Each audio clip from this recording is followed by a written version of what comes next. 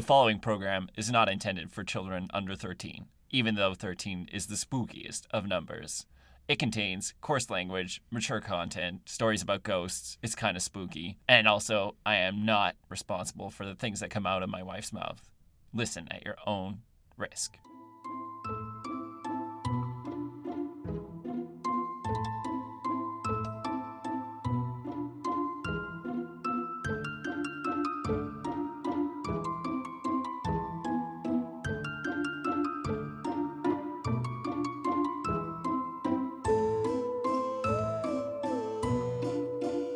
Hello and welcome to another episode of Spooky Stories.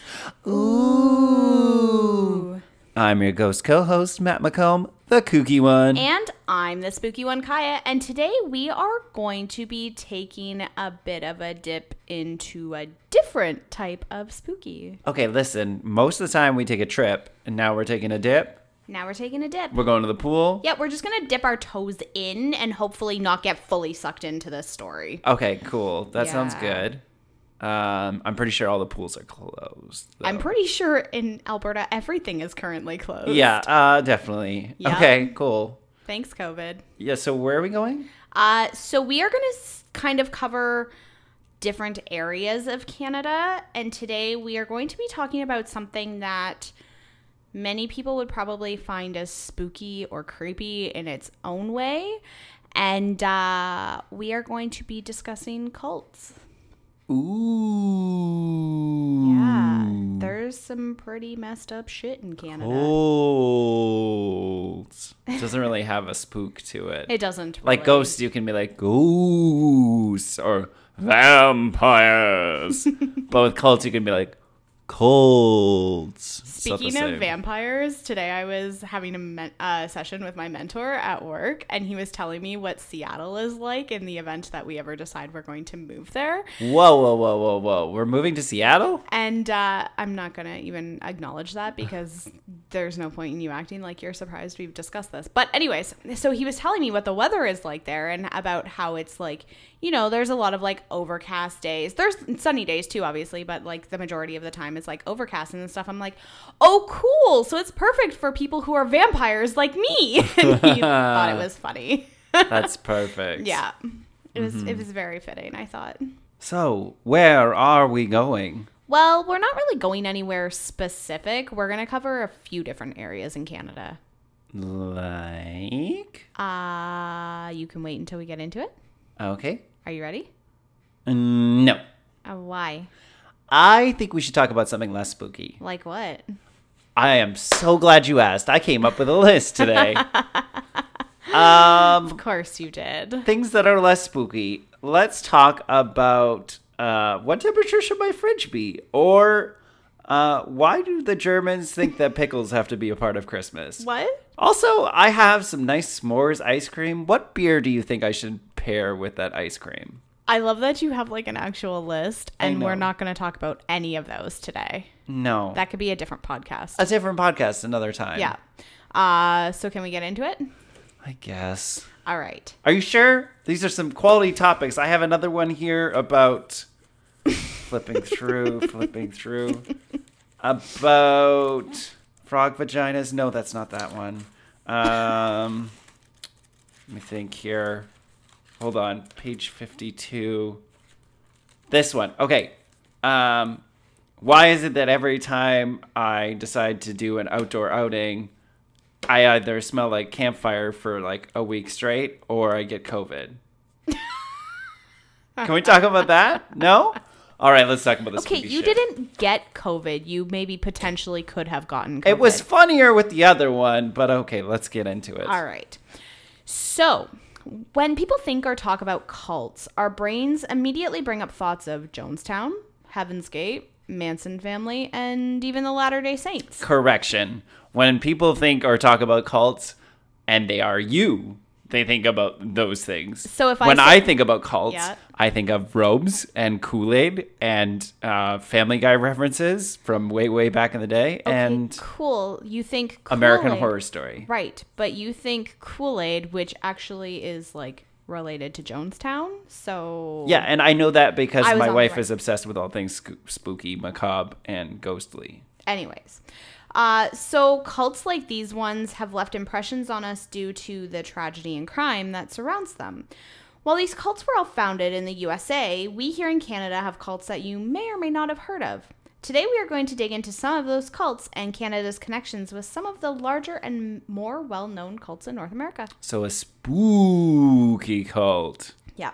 from Canucktown. So for anybody who lives under a rock and doesn't know what a cult is, the dictionary defines it as a relatively small group of people having religious beliefs or practices regarded by others as strange or sinister. So basically any religion Basically. that I'm not a part of. Now, in modern days, a cult is a social group that is defined by its unusual religious, spiritual, or philosophical beliefs, or by its common interest in a particular personality, object, or goal. Okay. Okay? The term cult often carries a derogatory connotation, thanks to some of the cults that I've already mentioned, other cults that I haven't yet but may mention. There's many different types of cults, which, I mean, I'm sure if you know about cults, you would know that. But I'm going to just chat quickly about what some of the types are. So the first one is a religious cult. So they basically shape their teachings and practices around specific religious beliefs, deities, things like that. And their main focus is controlling their members based on those beliefs. So Sounds really nice. doesn't sound like fun, right? No. There are destructive cults, which refers to groups whose members have, through deliberate action, physically injured or killed another member of their own group or other people. So a good example of this would be Jonestown or even the People's Temple, which is another pretty well-known cult out there. So are we saying that all cults are evil? Is that the stance that we're going to take on the podcast today?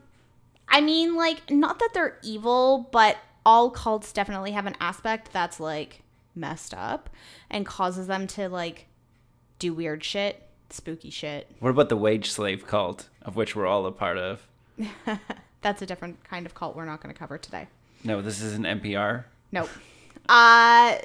Moving on. So there are also doomsday cults, which are groups that believe in apocalypticism and millenarianism.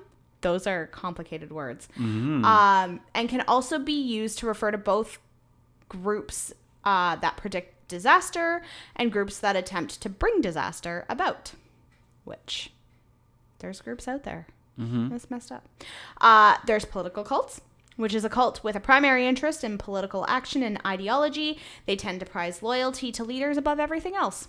There's lots of those out there right now. This is my favorite because I don't think you're going to like this one. Meditation cults. I hate that. So these groups tend to focus on inducing dissociative states through trances, chanting, or fasting. When taken to extremes, such activities increase suggestibility to indoctrination, which is how they, like, convince people to stay with them. I hate that because it's like meditation is something that I really enjoy and that I know a lot of people are getting benefit from mindfulness. As I'm holding my finger and thumb together at the same time, like I know at all what I'm doing.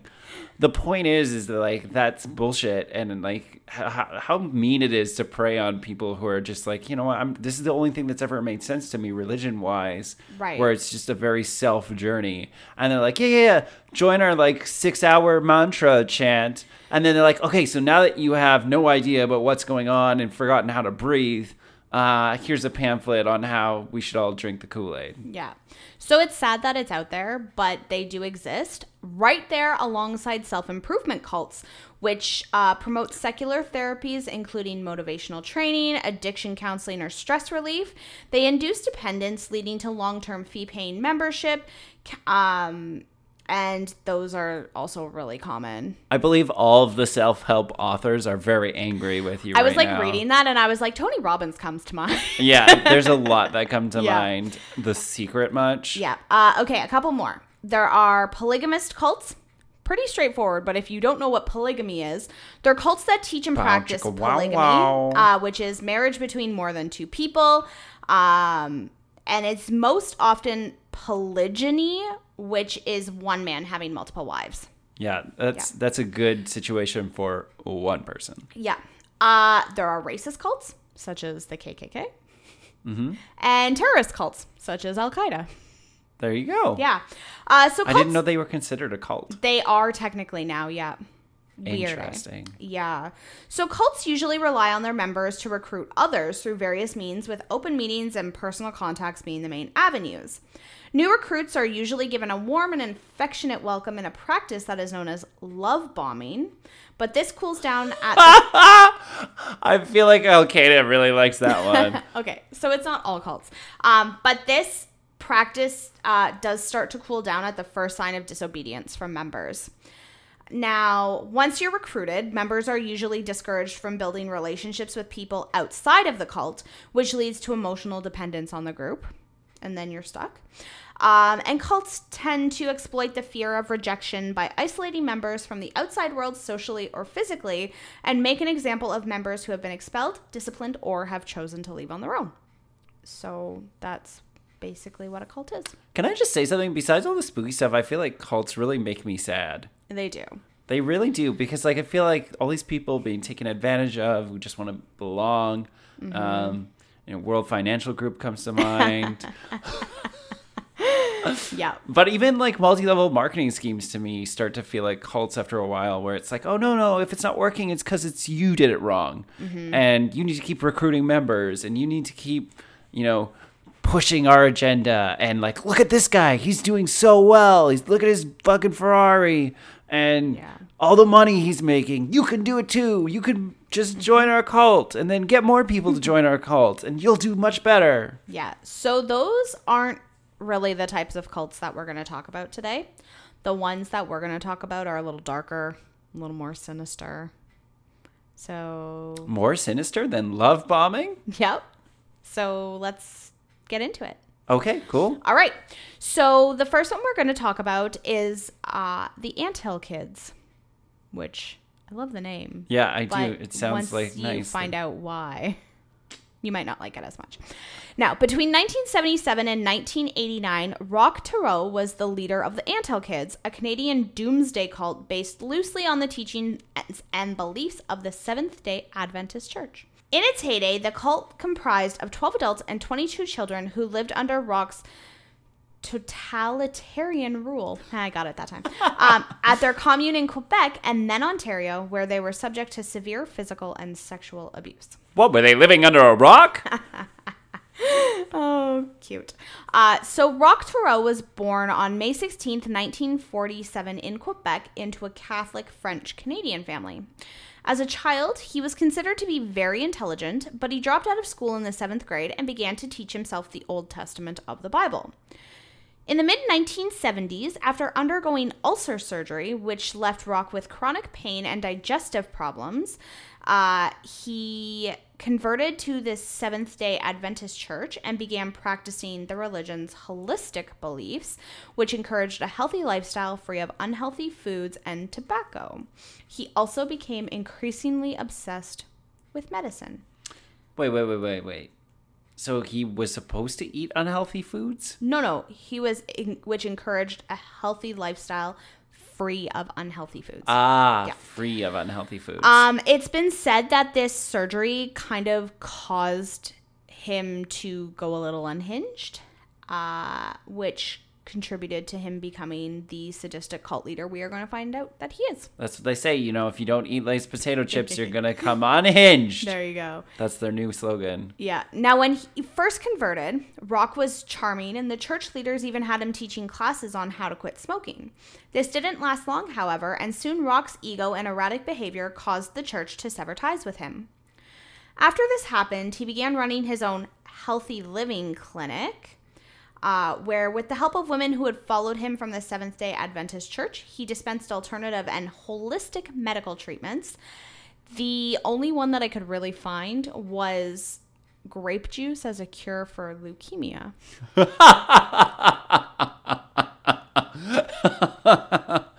But it's made with real Concord grapes. Right. It's gotta cure leukemia. So by 1978, Roch had, in his own mind, become a holy man and claimed that God would speak to him directly. One of these conversations apparently warned Rock that the world was going to end on February 17th, 1979, due to a war between good and evil.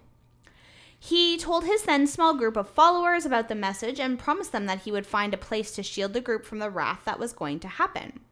With this in mind, Rock found an isolated spot in Quebec, which he named the Eternal Mountain. He, along with 9 women, 4 men, and a few children, sought shelter here. While Rock relaxed, he forced his followers to build the town they would live in for the next few years and compared them to ants working in an anthill. That is what gave the group the name the Anthill Kids. So it was a group built on the backs of slave labor. Yeah. Literally. See, it's nice that we sit at home and do this now, because like before we had like the chair that I would always like roll my eyes back into the back of my head so hard that my head would hit the wall. And the chair would fall back. And the chair would fall back and my head would hit the wall. But now we have much more space to record, and therefore You're safer. I'm safe. Yeah. I'm safe. So thank you to us. So the Anthill Kids made their living by selling baked goods, but this fact aside, life in the group was a nightmare, to put it Who were they mildly. selling baked goods to on the mountain? The goats? So they would like go into town and sell their baked goods to people. It was pre-COVID. Baked mushrooms, baked goat. Anyways, it was at this time that Rock decided his followers should call him Moses and forced group members to wear identical tunics to represent equality and their devotion to the commune. Not taking away from anyone else's religion there, are you, Rock? Rock had multiple wives and concubines. 8 of the 9 women who originally followed him became concubines, one his wife. And he was the father of 26 children. Gross. Allowing Rock to impregnate the female members was a religious requirement. Yep. Some of the other rules that were required to be followed included not speaking to each other unless Rock was around, and no sex between followers without his permission. Yeah, because they're all children of his. That's gross. So like all doomsday predictions, up until now, February 17th, 1979 came and went, and the world was still ticking on. No way. Surprise, surprise. I remember that day, and I thought for sure we were going to have doomsday. You weren't even born. 1979? Yeah, that was like 9 years before you Well, were that born. was back in my past life. My cult past life. Okay. So Rock explained to his followers that God's clock was set differently than those of mortals, and this is why they were still alive. Of course! God's still in Eastern Standard Time. We're in Mountain Standard Time. Now, the problem with their heyday kind of being like in the late 70s and him predicting that the world was going to end on 1979 and his followers telling other people this, was that the revelation that the world wasn't ending for this group came shortly after the mass cult suicide of Jonestown in November of 1978. So we're already riding like a low point because over 900 women, men, and children were poisoned in Jonestown. But he's like, and now the world's going to end and it's going to take all of you fuckers with it. Excuse me, Rock. Yeah. So, with this news still fresh in everyone's mind, one of Rock's followers, Chantal Labrie, had her parents reach out to her and ask her to return home. When she refused, likely because of Rock, her parents got a court order to have Chantal submitted to a psychiatric exam. Now, this effort led to a raid on the commune, and Rock was arrested for obstruction of justice. He was also sent to be evaluated by psychiatrists, and all the exams that were completed found that both Rock and Chantal were in perfect mental health, so they returned to Eternal Mountain. Hooray! Hooray! What a happy story. Oh yeah, it's about to get real happy up in here. Now, after their return, Rock's drinking became more heavy and his behavior became more violent, leading to the torture of his followers with his bizarre brand of holistic medicine. And I said it like that because there was like air quotes around that. Yeah. So, yeah. He was responsible for the death of a 2-year-old named Samuel after he tried to perform a circumcision using a kitchen knife and pure ethanol. Oh, damn, son. That sounds terrible. Now, Samuel wasn't the only one who was harmed. And Rock harmed many of his followers, both mentally and physically. So he would dole out punishments to his followers if they did things he didn't like.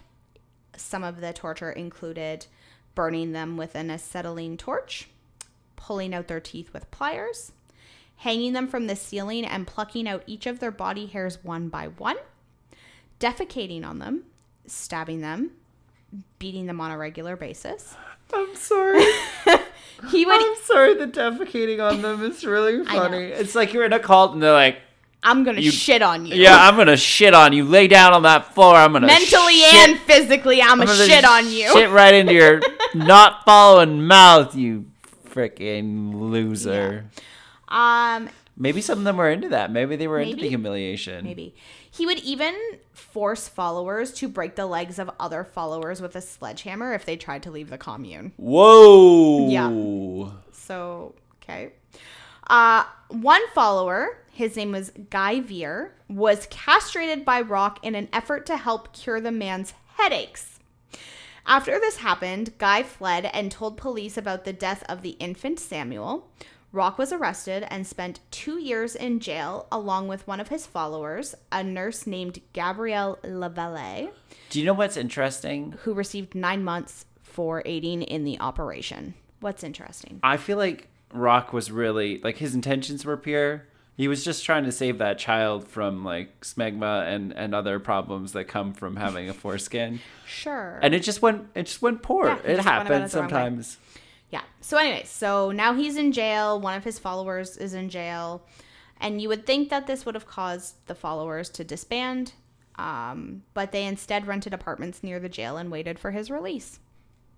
Now, after his 2-year stint in jail, Rock and his followers moved to a forest near Burnt River, Ontario. I'm sorry. You commit infanticide and you serve 2 years? So I think he only got 2 years because they couldn't prove that he killed the infant, but they could prove that he castrated this other guy.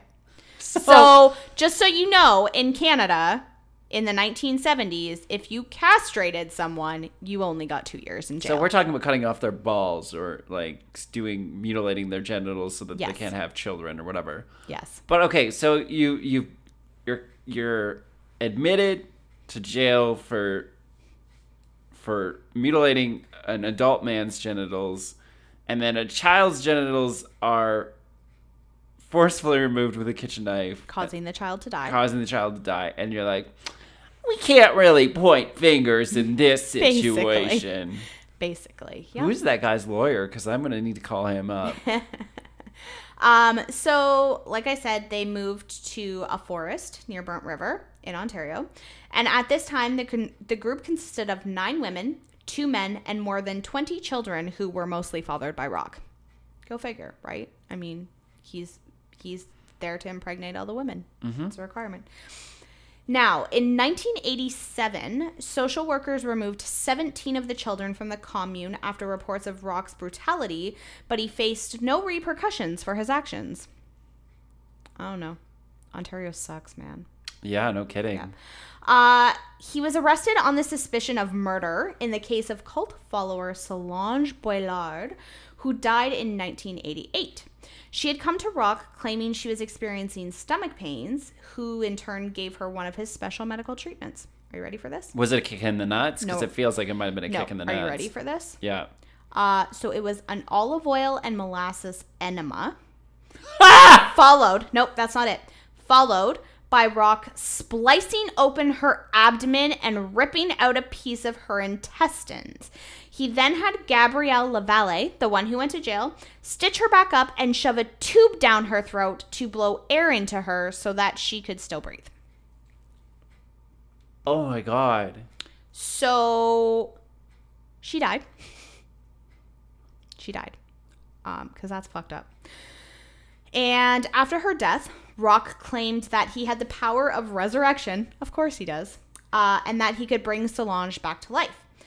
I won't go into detail of what he and other male members did to resurrect her, but obviously it didn't work. So she was buried a short distance from the commune.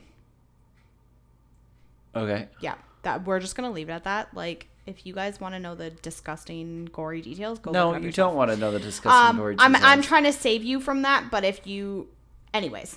Hold on.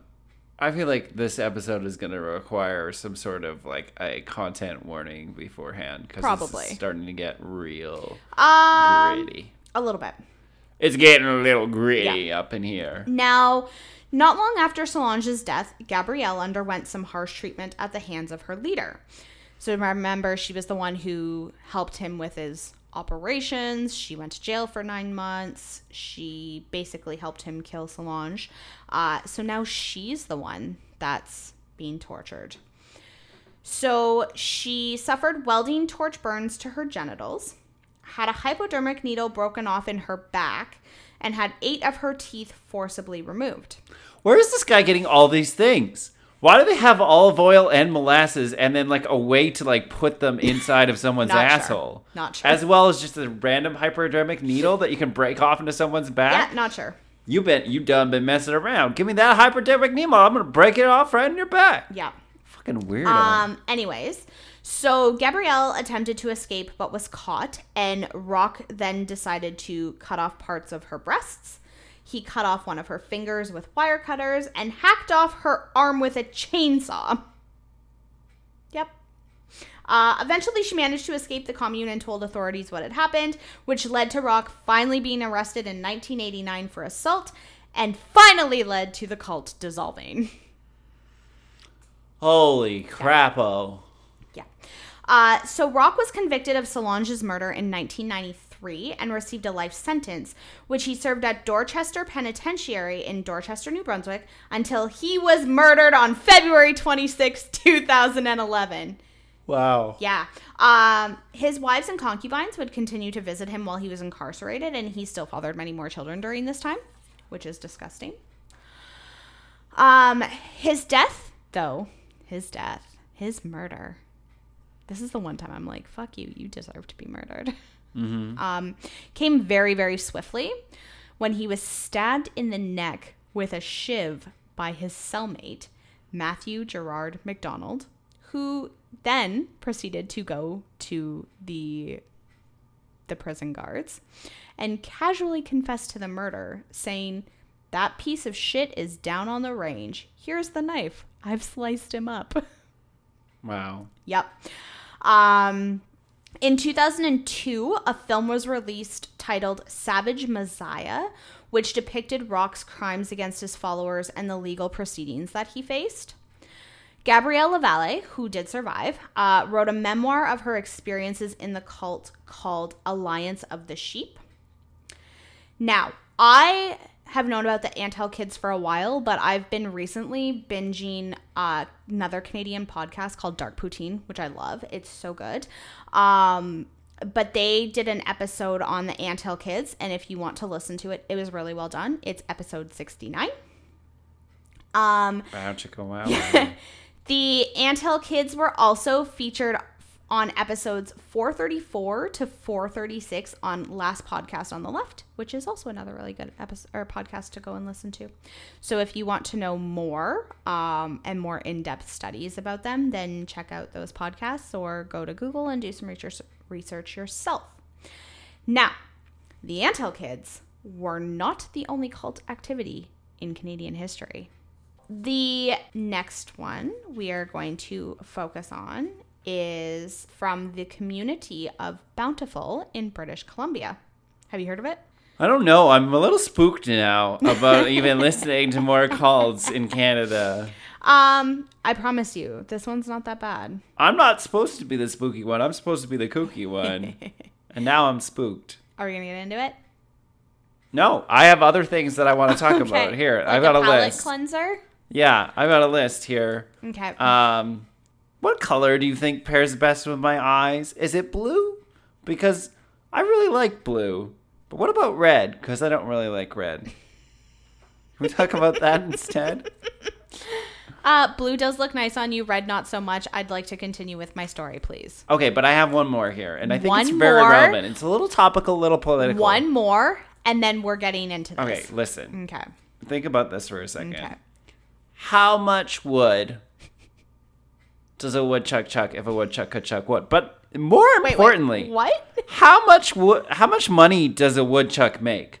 Because if a woodchuck could chuck wood, then I feel like people would want to hire them. Like laborers in the forestry area would want to be like, hey, this dang woodchuck can chuck wood like nobody's business. So like, he's chucking quite a bit of wood, I imagine. I mean, that's how it goes. What kind of a wage would you give him? Like, what's a fair Alberta wage for a woodchuck? Is it $15 an hour? That's minimum wage here. But, what's a woodchuck going to do with all that money if a woodchuck could chuck wood and got hired by a forestry to chuck wood for them? And then they realized they had to pay him a fair wage. That went on a lot longer than I expected it to. Well, I'm just saying that these are things that I think about. Mm-hmm. Okay. I don't know what a fair wage is for a woodchuck. That was a good palate cleanser. I feel better now. Okay, go ahead. Tell me about Bountiful. It sounds nice. Sweet. Sounds like a great little place. So nestled in the community of Bountiful in British Columbia lived a very special family. Imagine this. You're a teenager being raised alongside your 149 other siblings. That's right. 150 siblings. Not cousins, not friends, straight up brothers and sisters. I think you might need to rewind there because I think you just said you're living with 150 brothers and sisters. That is what I said.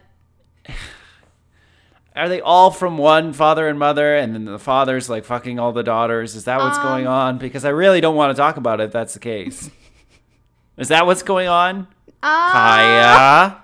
Okay, let me preface this by saying that they are a family from the Church of Latter-day Saints. Gosh, dang it, it's the Mormons. Okay, cool. Go ahead. All right. So Winston Blackmore, who is the founder of the family, was born on August 25th, 1956 to Ray and Anna Mae Blackmore. He was the 9th child in her line of 13 children. Okay, 13 is a reasonable number when it comes to 150. But there was something different about Winston's family. His father, Ray, had 6 wives, although Anna Mae was the only wife he was legally married to. I feel like I'm in a riddle of some sort. 13 children in her line. Okay? Her line. I don't know how many siblings he had altogether. I don't think that's relevant right now. House Blackmore had 150 siblings. Winston was also the nephew of former Social Credit Party of Canada leader John Horn Blackmore, who was excommunicated from the Church of Jesus Christ of Latter-day Saints for teaching and advocating the doctrine of plural marriage. Yep. He also tried to urge Parliament to repeal the anti-polygamy law. You know what? I think it's time that we all accepted plural marriage because I think it's not that hard. Just marriages. That's the plural of marriage. Why do we have to just like ban it from language? Marriages. You're See, it's not that difficult. Right. His uncle John also succeeded in removing specific references to Mormons that had been in the law. I didn't realize that in Canadian law we had references to Mormonism, but we did. Wow. Yep. First, we have Mr. William Lyon Mackenzie King, who's like, well, I guess I'll just talk to my dogs and find out, what they're going to wag at and then decide which way we're going to lean. Is it left? Is it right? Are we going to, give people a universal basic income or are we going to put them all to death? I guess it was all going to depend on Sparky over here. And now we got Mormons. Mormons are in Canadian law. Let's hear it. Anyways, so Winston was also related to Carolyn Jessup, who was a former Latter-day Saints church member who wrote an account of her upbringing in the polygamist sect and her escape from the community, as well as her cousin by marriage, Ruby Jessup, who was a child bride and also escaped the Latter-day Saints controlled polygamist community. So he's related to like some people that the church maybe doesn't necessarily like. Yeah. When he got older, Winston was the bishop of the Bountiful group of the Fundamentalist Church of Jesus Christ of Latter-day Saints, or FLDS. And he was the bishop for 2 decades. So 20 years. Good for him. Yeah. A long career. Now, when Rulon Jeffs, who was the president of FLDS, when he died, Winston was one of 2 potential successors for the role of president, the other being Warren Jeffs. Rulon's son. Makes sense, right? You would figure it would just be As soon as you start talking about families and stuff, I just start thinking about like Game of Thrones or the Bible, where it's like Warren had a son, Beatty, Are you honestly and Beatty telling had me a you son. don't know who Warren Jeffs is? No, who the hell is that? You don't know anything about the FLDS church? No. Oh, okay. Well, I thought that you might. Some people will. See, I'm your co-host because I don't do spooky That's and fair. macabre and cult and whatever else. I know that our entire group of 25 to 35-year-old women who love true crime podcasts that listen to our podcasts have definitely heard of what you're talking about. But right now it's just in one ear and out the other. Thanks. Anyways, I'm going to continue, and if you choose to listen or not, that's your choice. I just realized what I said, but it's also late at night. It's been a long day. I'm going to continue. Now, Warren ultimately succeeded his father due to playing a significant role in the church during the period leading up to his father's death. And then in September of 2002, Warren excommunicated Winston, but Winston claims he left the church on his own accord. This caused the community of Bountiful to be split in half. So about 400 people followed Winston, and then the rest followed Warren and the FLDS church. And Winston decided that this was going to be a good time for him to found the Church of Jesus Christ, in brackets, Original Doctrine, Incorporated. Yep. It's not enough that they have the Church of Jesus Christ of Latter-day Saints. They have to come up with all these other messed up terms to go with it. Is that what plural marriage is? Maybe. Is it just coming up with different religions? Probably. And just like bastardizing their names? Probably. Now, Winston was married 25 times between 1976 and 2009. A new world record. And according to RCMP investigations, 9 of his wives were girls under the age of 18 when they got married. Likes them young. Yeah. Winston's only legal wife is Jane Blackmore, who he married in 1976 when she was 18 years old. He was around the same age at that time. And they have 7 children together. Now, Jane did not want to marry Winston, but she agreed to carry out this assignment after believing she had received instructions from God and that if she backed out, she would be sent to damnation. This is you when I was like, hey, I want to marry your daughter. You're like, I will carry out this assignment. I'm an assignment now? Yeah. Now, Jane split from Winston in 2002, which was around the same time that the rift between Winston and Jeffs had started. She fled with her youngest daughter to protect her from being married off before her 18th birthday. Because one thing that you probably don't know about the FLDS church, because you don't know anything about them, is that child brides, very popular. I have heard of this. Yes. I've definitely heard that Mormonism, child brides, a little storied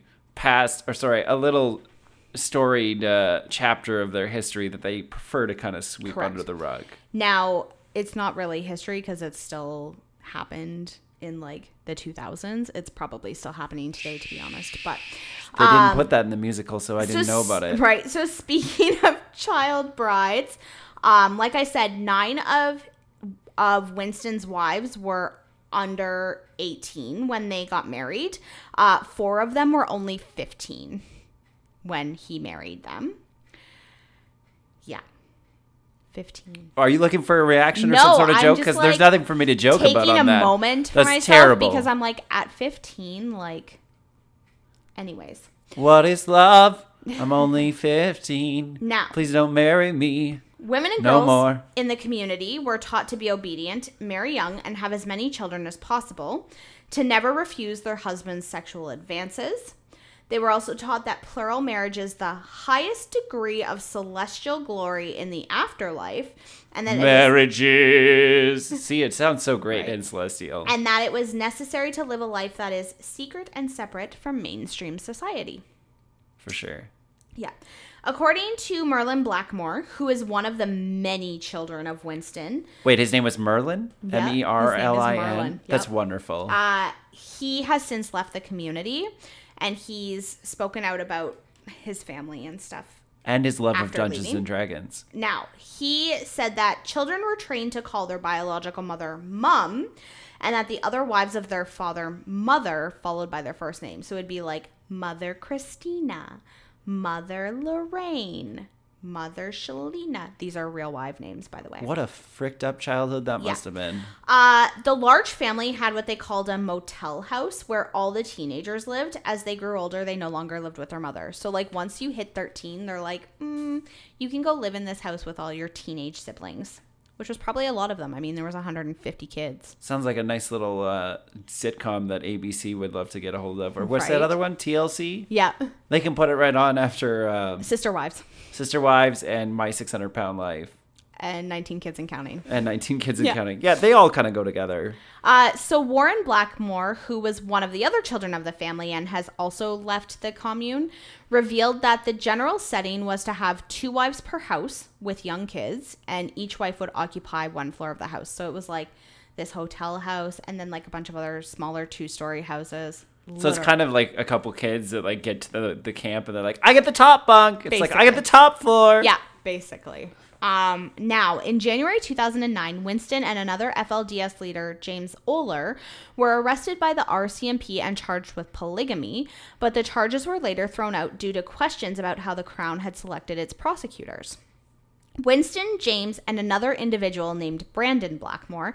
Now, I couldn't find the relation. I don't know if it was a son, if it was a brother, but obviously related to Winston.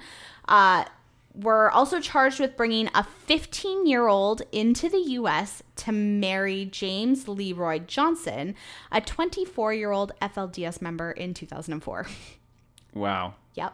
Wow. The case was reopened in 2014 when the BC Supreme Court confirmed that polygamy was against the law in a constitutional case.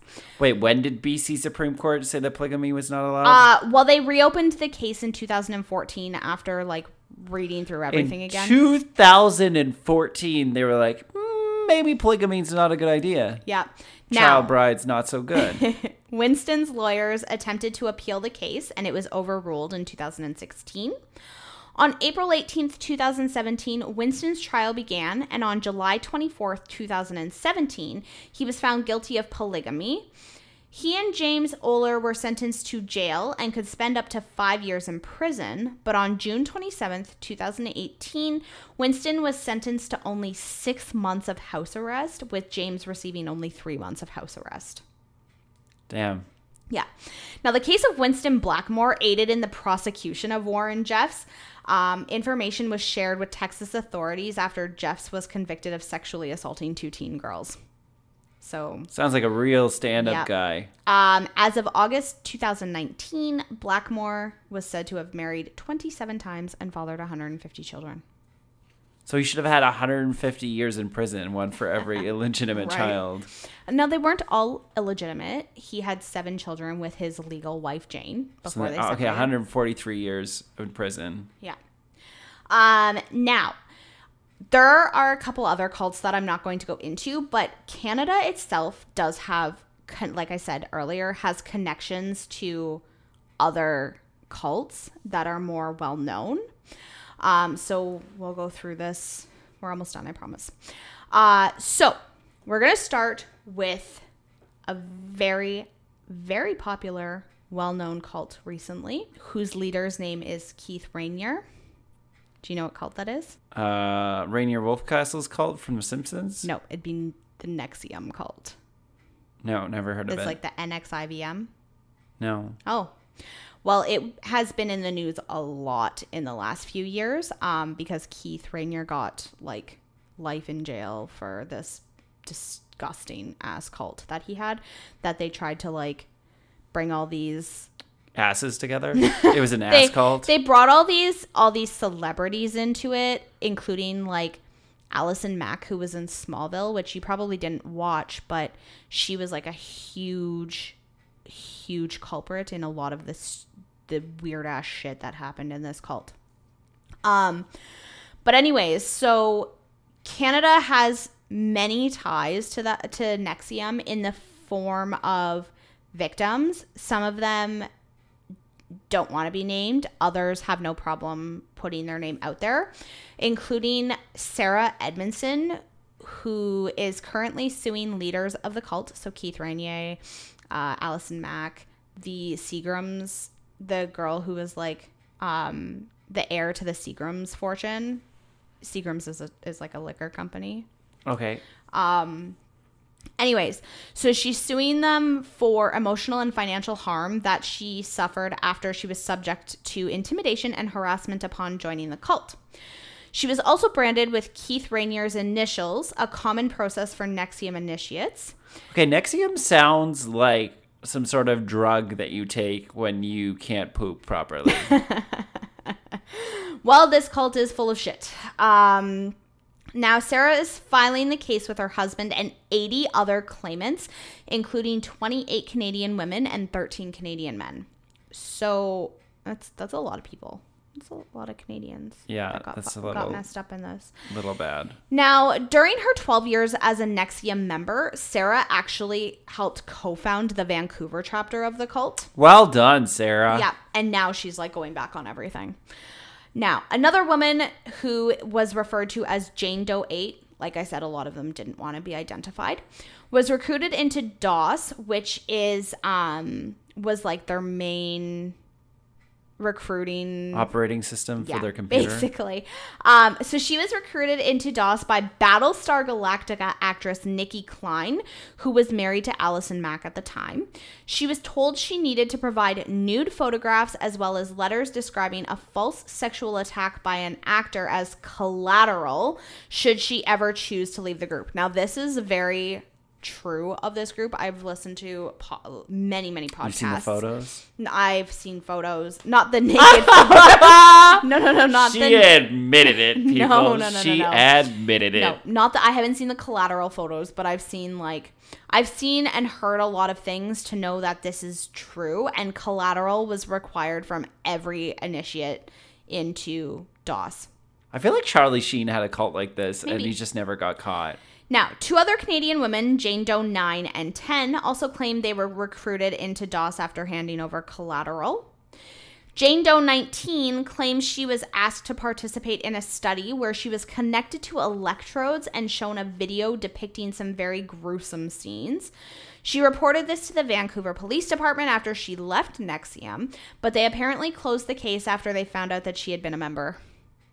They just didn't want anything to do with it. They're like, our hands are clean of this one. Okay. Jane Doe 28 was selected to lead a group of East Asian heritage women called One Asian, which was tailored to producing perfect humans, secretly considered by Rainier to be potentially suitable sexual partners. I can't even. Yeah. I can't even. This cult stuff makes me so angry. Okay, one more cult that we're going to chat about that Canada has ties to. It is called the Order of the Solar Temple. That sounds reasonable. You don't know this one? No. No? Okay. Well, they based their ideals. What do they call themselves? Like the Order of the Tossed? No. Toost? They just call themselves the Order of the Solar Temple. That's a mouthful. They're based on the ideals of the Knights Templar.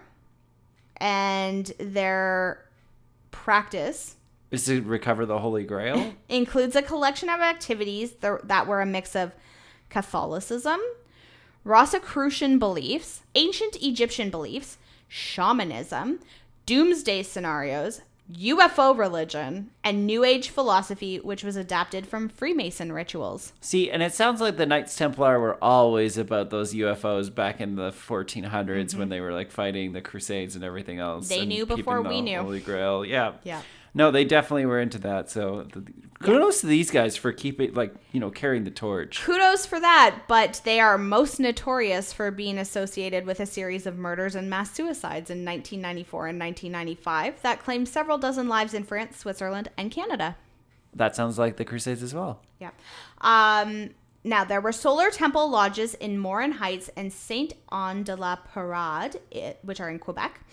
And the cult attracted many high-ranking members of Provincial Power Authority, Hydro-Quebec. So there were some, important people that got wrapped up in this shit.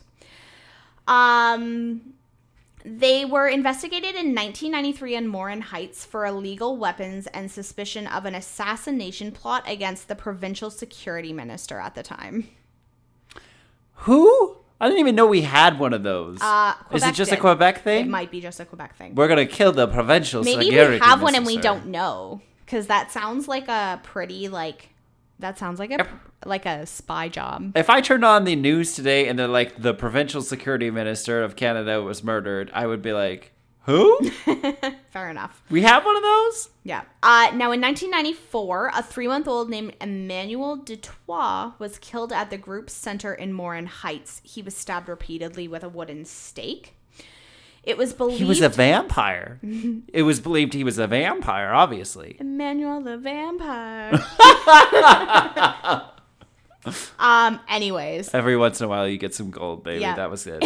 It was believed that founder Joseph DeMambro ordered the murder because... No, listen. Hold on. No. His name is Joseph DeMambro. No. DeMambro. MAMBRO. Mambro. DeMambro. Yes. Anyways. You DeMambro. So it's believed that he ordered the murder because he identified the baby as the Antichrist described in the Bible, who was born to prevent DeMambro from succeeding in his spiritual realm. You DeMambro. Also in 1994, so October of 1994, a fire broke out in a home in Morin Heights that left 5 people dead.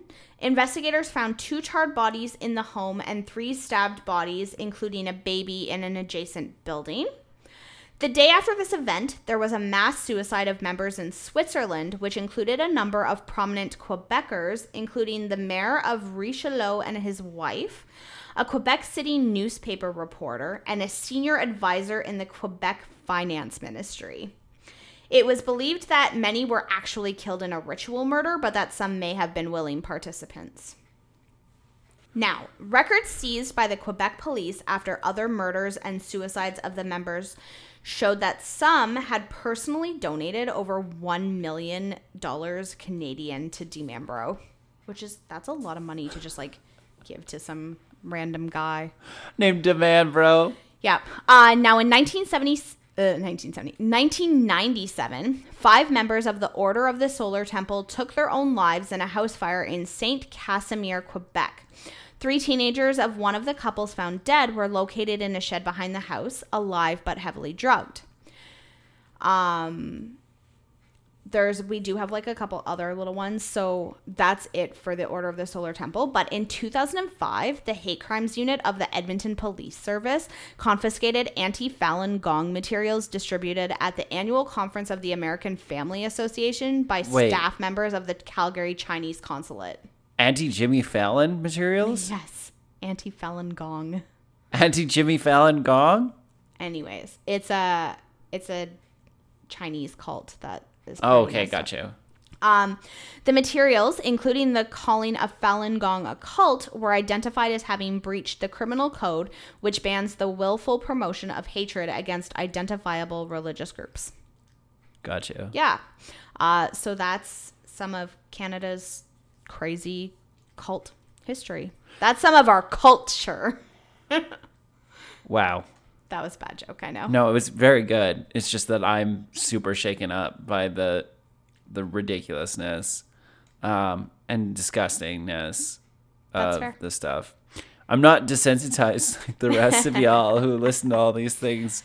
There's a reason we don't have a murder podcast. It's a dumb podcast about spooky stories and me making fun of ghosts and shit. And already... I'm starting to think more about ghosts and stuff, and then my Alexa's haunted. You're like, I miss the ghosts. I miss the ghosts. Bring back the ghosts and the sewer monsters and whatever else you got, because this shit ain't cool. Speaking of haunted Alexas, I have to remember to send my mentor the video that you shared with me of the possessed Alexa, because he doesn't believe me. He should. I told you to send it to him. I also told you to tell Alexa to fix it. Just fix being Alexa. You're very bad at being Alexa. And if anybody is wondering why... Yeah, I said you're bad, Alexa. Listen. The reason that we are discussing that is because my mentor works for Alexa, so we're hoping he can fix the problem. Yes. Yeah. Hopefully he doesn't listen to this podcast or he'll think a lot different things about you. I think we're safe. So that's all I have for you, unless you want to know the 7 signs that you may be in a cult. I would love to know the 7 you? signs that Okay. I might be in a cult. Number 1, your leader is the ultimate authority. Yep. Okay, yep. So they dictate where, how, and with whom the members associate with or isolate them from others. The leader is always right, and the members must serve a higher purpose through the leader. Is the 7th one that they try to shove up your ass some molasses and olive oil? Let me go through them, okay? Okay. Number 2, the group suppresses skepticism, and there's zero tolerance for questions or critical inquiry. Okay. Number 3, the group delegitimizes former members. There is no legitimate reason to leave. Former followers are always wrong in leaving and are seen as negative or even evil. Got you. Yep. Number 4, the group is paranoid about the outside world. They instill fear of the outside world, enemies, leaving, or being shunned by the group. Unreasonable fear about the outside world, such as impending catastrophe, evil conspiracies, and persecutions, are well known. Better not go out there. There's gator monsters. Number They're gonna get 5. you. Number 5, the leader is above the law. There are records, books, news articles, or television programs that document the abuses of the group leader, but nobody really does anything about it. Number 6, the group uses thought reform methods. They teach emotion-stopping techniques, make people feel the problems are always their own fault, things like that. And then number 7, the group performs secret rites and rituals. Okay, well, that one doesn't sound so much like Arbonne or World Financial Group or the rest. So maybe they're not a cult. Okay, MLMs, right. I take it back. You're not a cult. Just very bad for people's So wallets. if you're in a group and any of those resonate with you, you're probably in a cult and should get out. Yes, Yeah. Call your doctor. There are resources available out there if you would like to escape the cult. There's a website called Cult Education, which will walk you through how to get out of it. Yeah. Check her out. Also, if your doctor recommends Nexium for your, for your bowel movements, For your irritable bowel syndrome. say no. No, I will not. No to Nexium. No to Nexium. All right. So that's all I have. We covered a lot in that, so I'm not going to do a speedy recap because I don't really want to put you through any I'll of do that a again. speedy recap for you. Are you ready? Okay. Yeah, Is it shit's fucked up in Canada, and I don't like these cult episodes. That's number 1. Number 2, we talked about people that lived in an ant, and I was like, okay, cool, you're an anthill gang. You might be like just a ragtag group of kids. No, not just a ragtag group of kids. It's like mutilating kids and like cutting off people's breasts. It's not cool, and I'm not okay with it. And then the next one, you're like, oh yeah, we're just like the Masons, like the Knights Templar, just looking for the Holy Grail. Oh my God, we just burned a bunch of people. No big deal. And then there's the Jimmy Fallon gang and a whole bunch of other shit. And I'm not for it. I don't like it. I'm done. All right. I'm going home. So no more episodes about cults. You are at home. I am at home. I don't feel at home right now. I'm I don't going for feel snacks. safe. I need snacks. All right. Can we talk about some of the other things? I thought maybe some of those were good points. Like the woodchuck thing, I thought I really had something there. Yeah. Well, we'll leave that up for people to comment on Facebook or Instagram. You can check us out at Spooky Stories Pod on both of those. You can listen to us on Spotify, Stitcher, Apple Podcasts, Google Podcasts, basically anywhere that there's podcasts, you will find us. And until next time, we hope you keep us. Hold on. Whoa. We have not done a rating yet. Oh. Do you want to give this one a rating? I do want to give this one a rating. Are you ready for it? Yeah. What is I give this a nope out of nope. Perfect. I'm done. Sounds good. Yeah, visit us on Facebook and Twitcher and Stitcher. Twitcher. Stitcher. We don't have Twitcher or Twitter. Instagram. so I'm trying to don't follow update us. the Instagram. I just put one on there about lettuce and how we might have ghost lettuce in our house now soon. Yeah, probably. Foxy's all ready to go. She's like, this is a bad podcast day for me. Right. I need to get out of this house right now. Side note, speaking of Instagram, yesterday was National Paranormal Day, and I tagged some of my favorite paranormal podcasts, and we got a repost on Instagram stories from the No Sleep podcast, and I was super excited about that. Very, very excited about that. Thank you, No Sleep Podcast. I think it got us a bunch of new followers too. Like I did have like new people follow us that I was like, that must have been how you found us. So if you're here because of the No Sleep Podcast, then at me. Also, don't try to convince me to do more cult episodes because it's not happening. It's not happening. So maybe our next episode we'll do like our Redditor stories. Yeah, no, maybe our next episode we can talk about, how hard it is to maintain asphalt in Edmonton. All right. Anyways. Tune in next time. So we want to thank you for listening. And until next time, we hope you keep it spooky. Ooh, but not like that. I really didn't like that one. Don't join a cult.